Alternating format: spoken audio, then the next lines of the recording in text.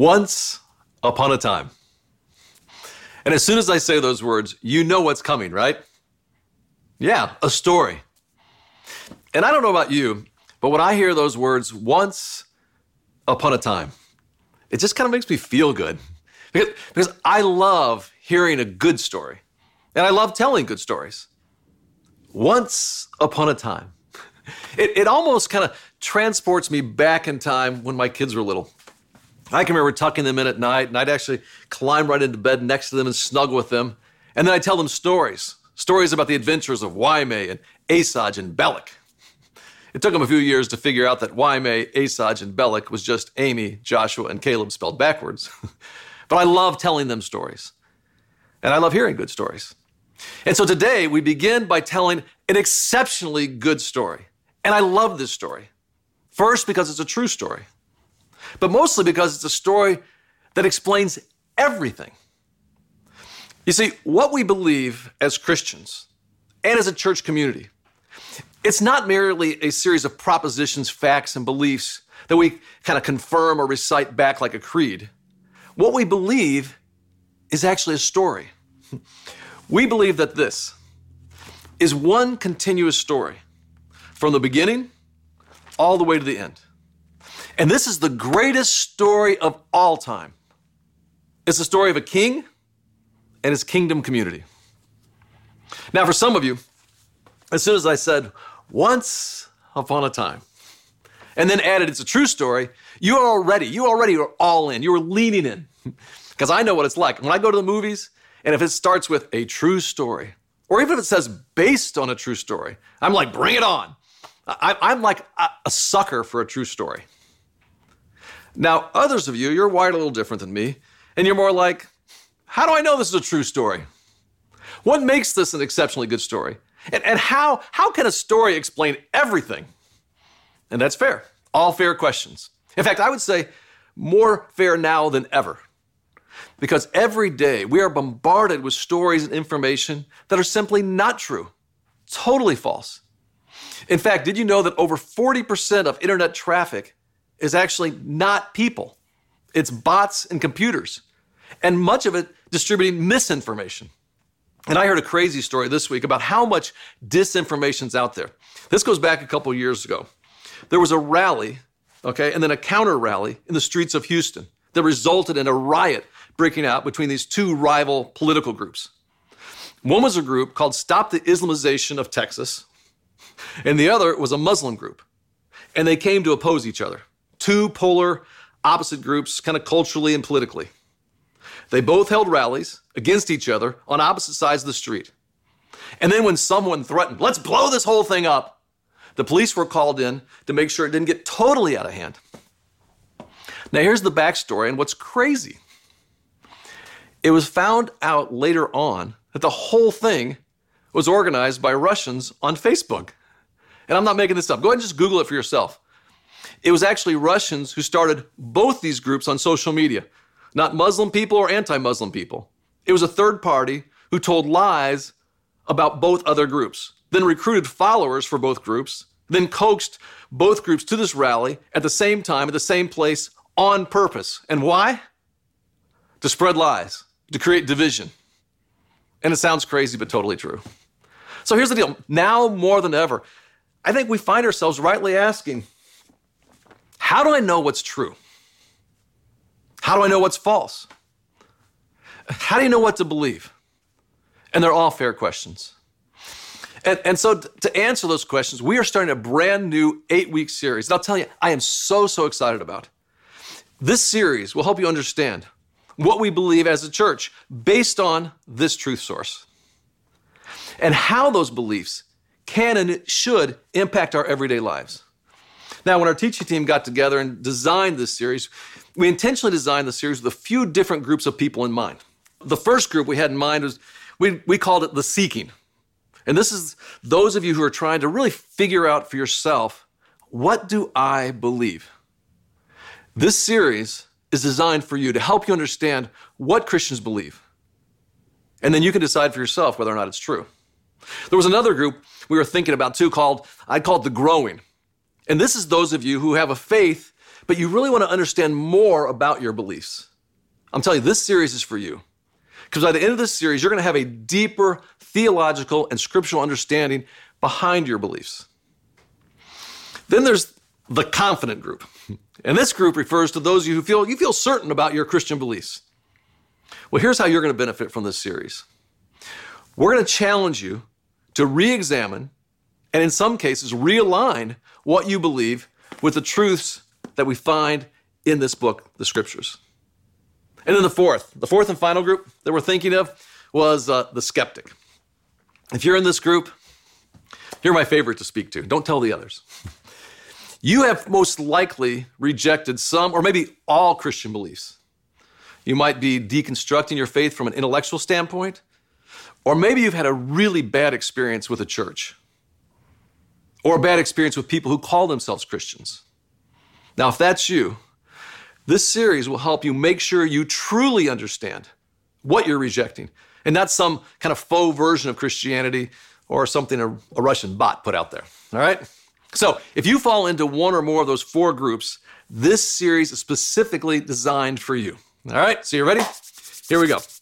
So let's start at the beginning, and here's what I would like. I would like for all of you, whether you're at a community location, a 3C community, one of our community freedom, or community online, I want you to say this with me. You see it on the screen there. On the count of three, we're all going to say this together out loud. All right, here we go.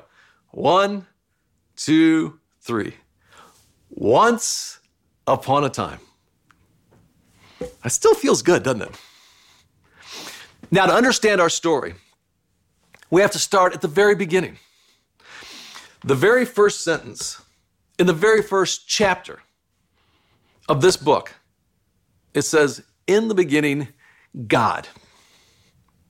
So before there was anything, there was someone.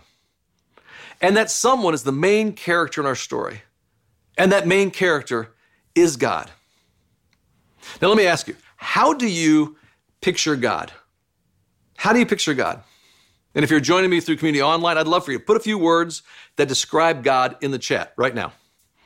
If you're joining us at a community location, 3C community, or community freedom, find somebody near you and give them just a quick thought. How would you describe God? Because I want to pause here and I want to give you just a moment to really think about this. How do you picture our main character in the story? Who do you think God is? What comes to mind? Go ahead, put something in the chat or tell a neighbor. I'm going to just pause. I want you to think about that and deal with that.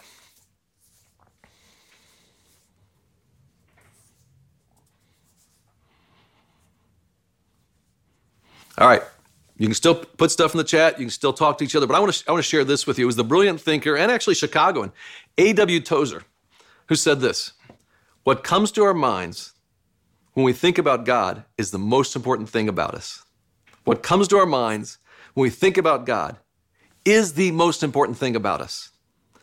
So again, how do you picture God? Who do you think God is? What comes to your mind? Now, I know for some of us, and I think sometimes I fall into this first category, I sometimes think God is like a cosmic cop, that there are laws and rules that have to be obeyed. And if we decide not to follow those laws, that cosmic cop, he's there to bust you. You know, if you did the crime, you got to pay the time. Well, this view of God it's not really fair really to police because they're actually there to help us. But this is a view of God that's primarily focused on catching us doing something wrong. And sometimes I find myself thinking like that about God. Now, others see God more like a jolly grandpa.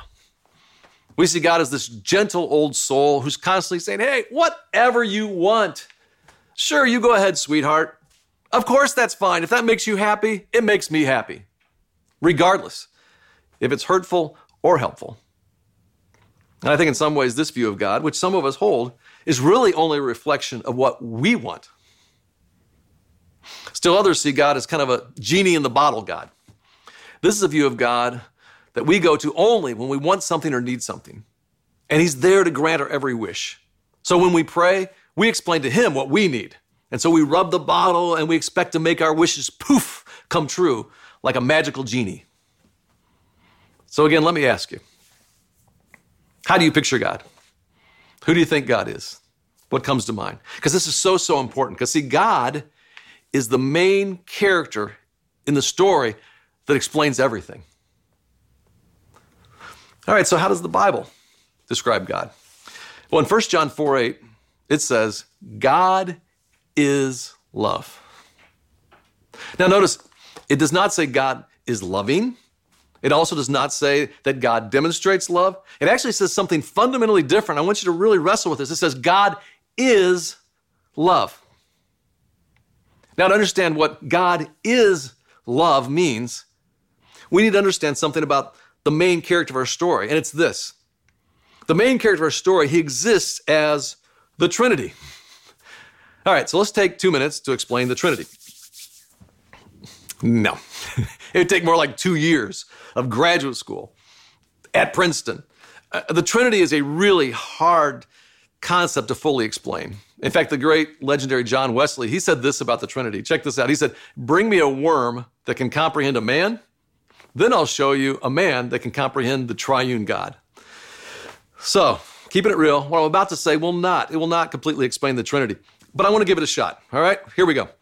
I think maybe the shortest and most concise definition for Trinity is simply this: the 3 in 1. The 3 in 1. Okay, what does that mean, 3 in 1? Well, let's start with the 1. When our main character, God, is described as 1, it doesn't refer to kind of the numerical digit 1, as in like a giant foam finger at a football game. God's number 1. God's number 1. No, this means God is the only one, that he's unique, and he's once for all. And maybe the best description would be like a king, because there can only be one king, and that one king is unique, and he's one for all, the only one.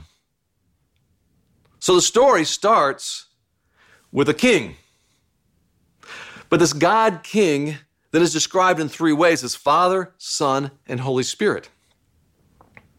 Now, early church leaders described this Trinity using the term perichoresis. All right, I'll say it again, perichoresis. Now, I want to break that down. Peri, the first part of that word, actually means circle. Okay, perichoresis, peri means circle. Choresis, and you may notice this, it sounds kind of like choreography. Choresis, it means to dance. That's how we describe the Trinity. They literally describe the Trinity as this eternal dance of love between the Father, the Son, and the Holy Spirit. And so in this dance, each member loves the other. In John 17, it uses the word glorifies. And so as in this dance, the Father glorifies the Son glorifies the Spirit glorifies the Father. And to glorify means to enjoy the other, or to praise the other, or direct attention to the other. In other words, it's love. It's like this dance of each one loving the other. Now, my wife, Sue, she says that when I dance, we were at a wedding this weekend, and I'm dancing. She said, when I dance, it looks more like I'm in a boxing match. And you can see why with that, white man's overbite. Don't think about that, okay? Don't think about that kind of dancing. If you think about that kind of dancing, it will ruin your image of God and maybe more. Here's instead, imagine this. Imagine a beautiful dance of endless love where the Father, the Son, the Holy Spirit are drawing attention away from themselves towards the others. If you can see that, then you understand how the Trinity explains that God is love. So the story begins with a God King who is love, and then this God decides to create a global community in his image, a kingdom where this love and goodness can just flourish. And so God speaks and says, let there be light, and there was light, and it was good. And God says, let there be sky and ocean and land. And there was sky and ocean and land, and it was good. And God said, let the oceans be full of fish and swimming creatures, and let the skies be full of birds and flying creatures. And it was good. And God said, let there be animals. Let there be wild animals. Let there be animals that crawl on their bellies. Let there be small dogs whose owners dress them in little sweaters at Christmas time. And God said, now that's a little weird, but nonetheless, it is good.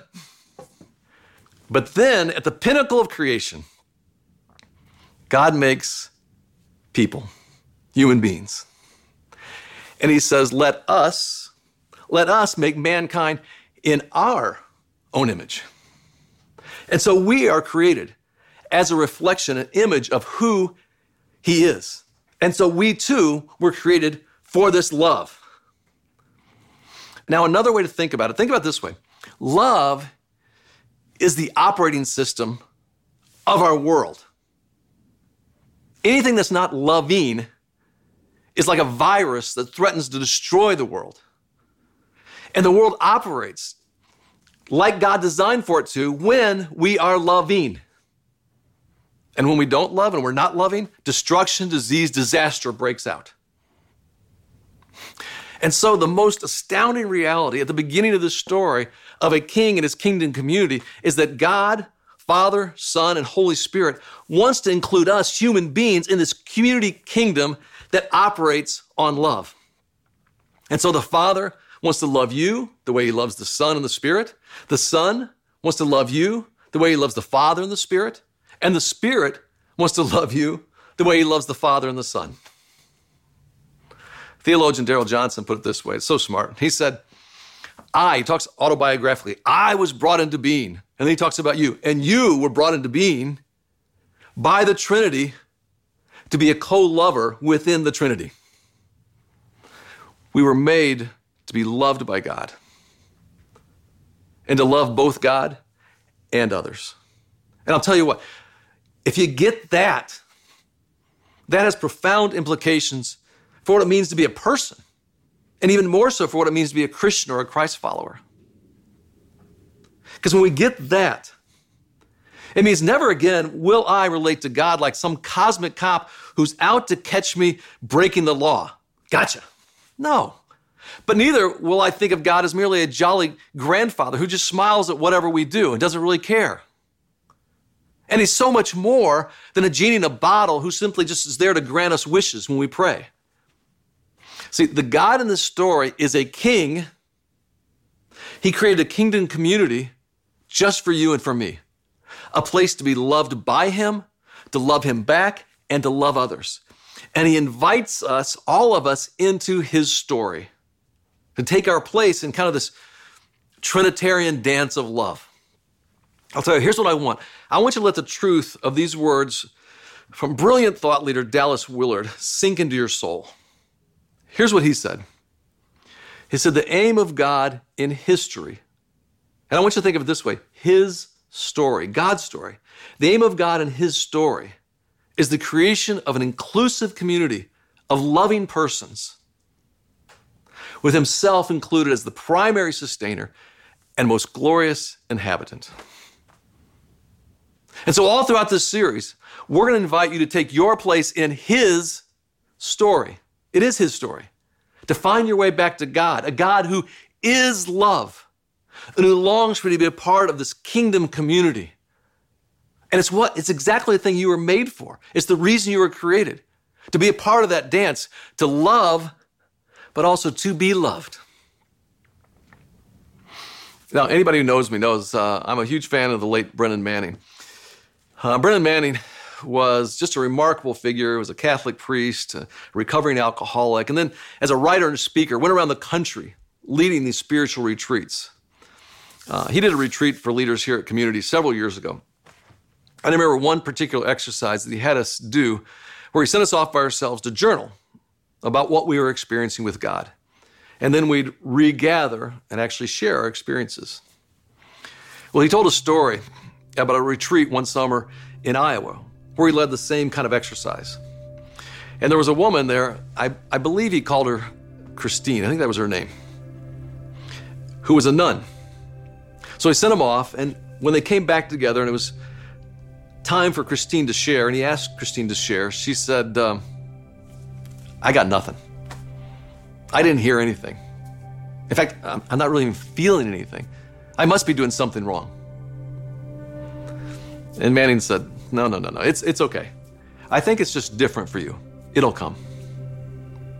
But as they went through the weekend, each time when it was Christine's turn to share, she would say, I got nothing. I got nothing. Then on the last day, everybody went off to journal and came back like they always did. But when it was Christine's turn to share, this time she said,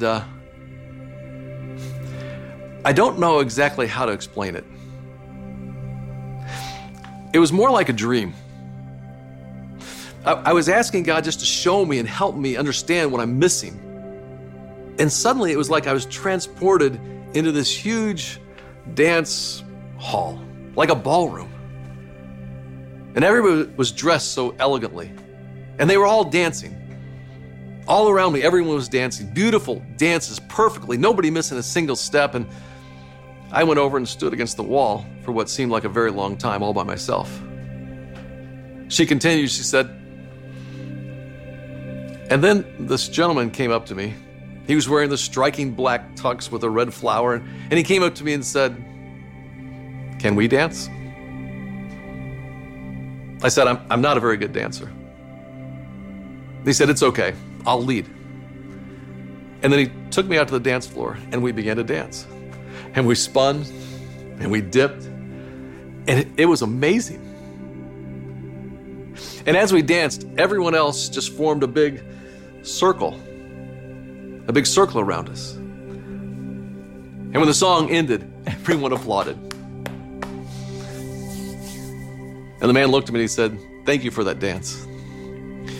And she said, and as he looked at me, suddenly, I just knew he was Jesus.